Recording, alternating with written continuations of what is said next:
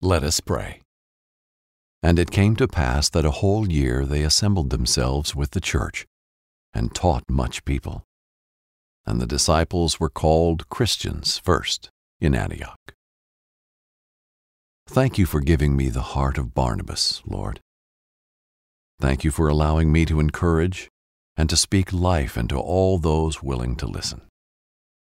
As I grow and evolve in my faith, I pray that my life would be a beacon of hope and a model for others to follow.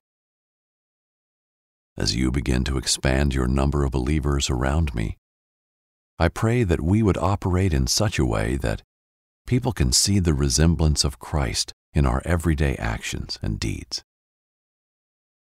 Through this, I pray that revival will break loose in my city, in my state, and in my country.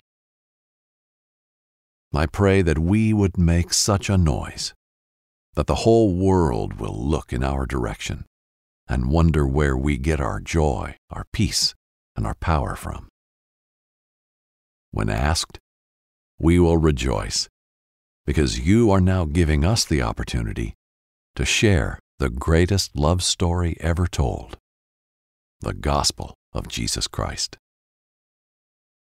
In Jesus' name, amen. Listening to these daily prayers strengthens your relationship with God. Continue hearing from the Lord by listening to today's Bible in a Year. Brought to you by BibleInAYear.com.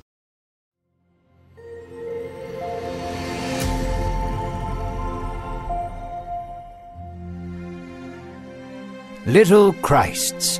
In our last story, Peter discovered that the kingdom of God was expanding to more than just the Jews. Through his interactions with Cornelius, Peter began to learn that God was going to extend his reach to all the nations. Now we see the church expand and grow despite persecution. Everywhere the family of God goes, positive change follows, and the believers begin to create a reputation that would echo thousands of years into the future.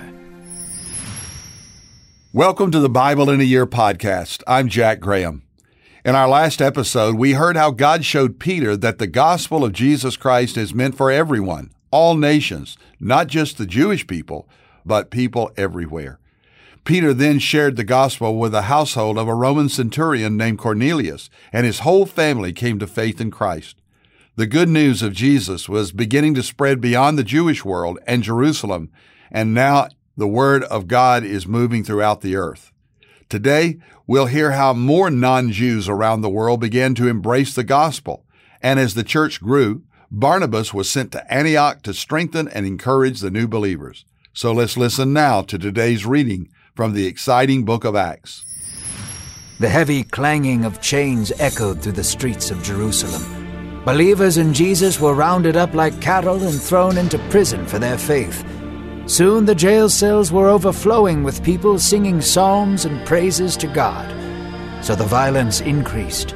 Men were fed to lions and women were ripped away from their children. Whoever did not receive a beating received humiliation. So the people of God scattered to the outer regions of the Roman Empire. Believers in Jesus fled to Cyprus and Antioch for safe haven. Before, the word was only preached to the Jews, but now there were rumblings of the revival erupting forth from the Hellenists, who were Jewish Greeks.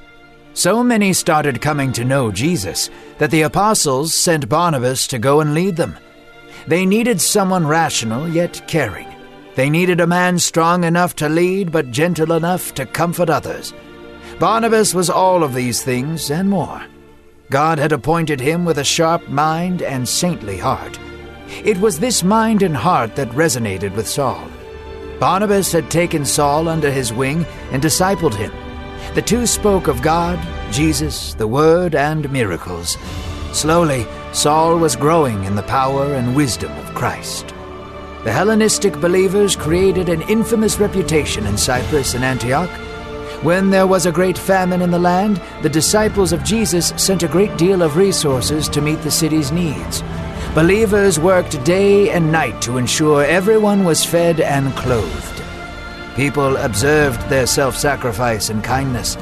They saw thousands of people being fed and hundreds of people being healed. The Gentiles noticed that there was something strange about them. They looked and acted like Jesus himself. They were like little Christs. Thus, people began to refer to them as Christians. As we begin today's reading, we see that the gospel is on the move. The church is on the move.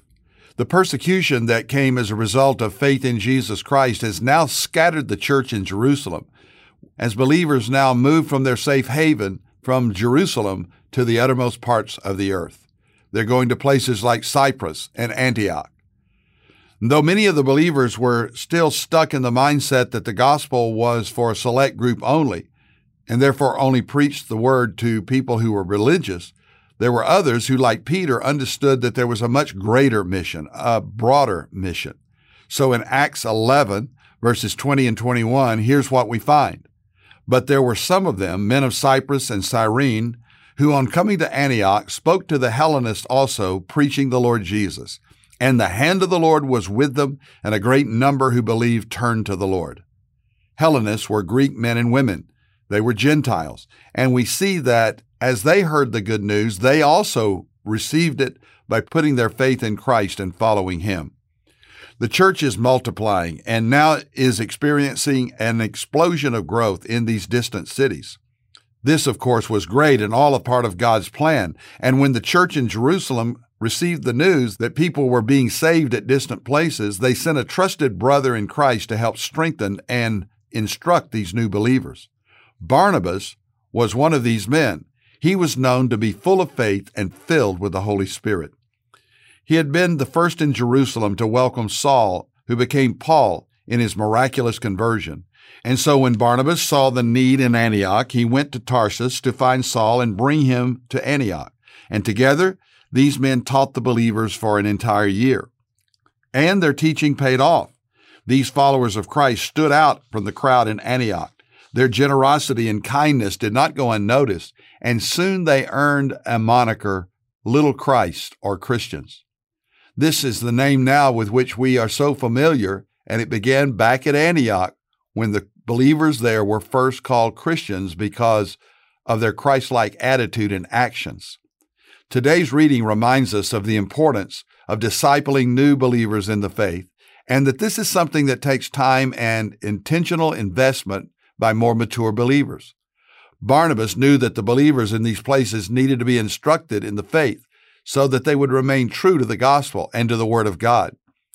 He also understood that Saul, though he was highly educated in Jewish law and tradition, needed a mentor in his new faith, someone to walk with him, to encourage him, and prepare him for the ministry to which God had called him. We all need a Barnabas or two in our lives, and we should also seek to be a Barnabas to others, encouraging, mentoring, and bringing people up in their faith. This reading is also a reminder of what it means to be called a Christian. This is not simply a group or a club that we joined.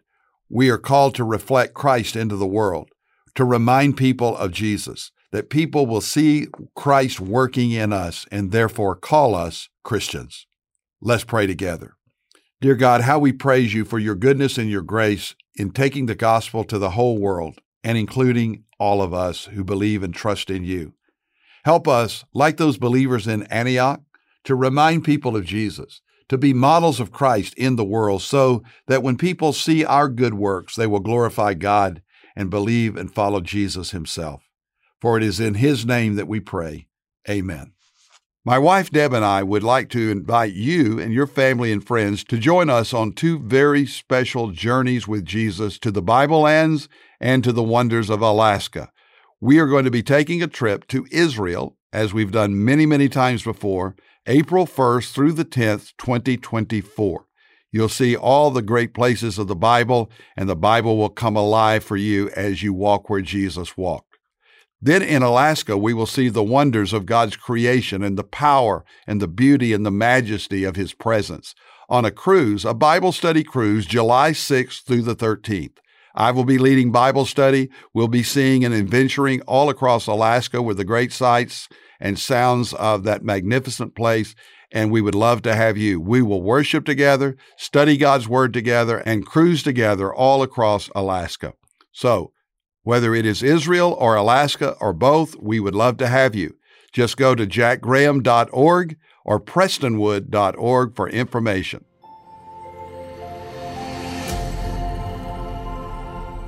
This episode is sponsored by Medishare, an innovative healthcare solution for Christians to save money without sacrificing quality.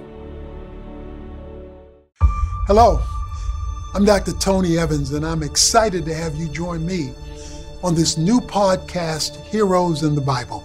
Come to me, boy. You and your God will crumble beneath my feet.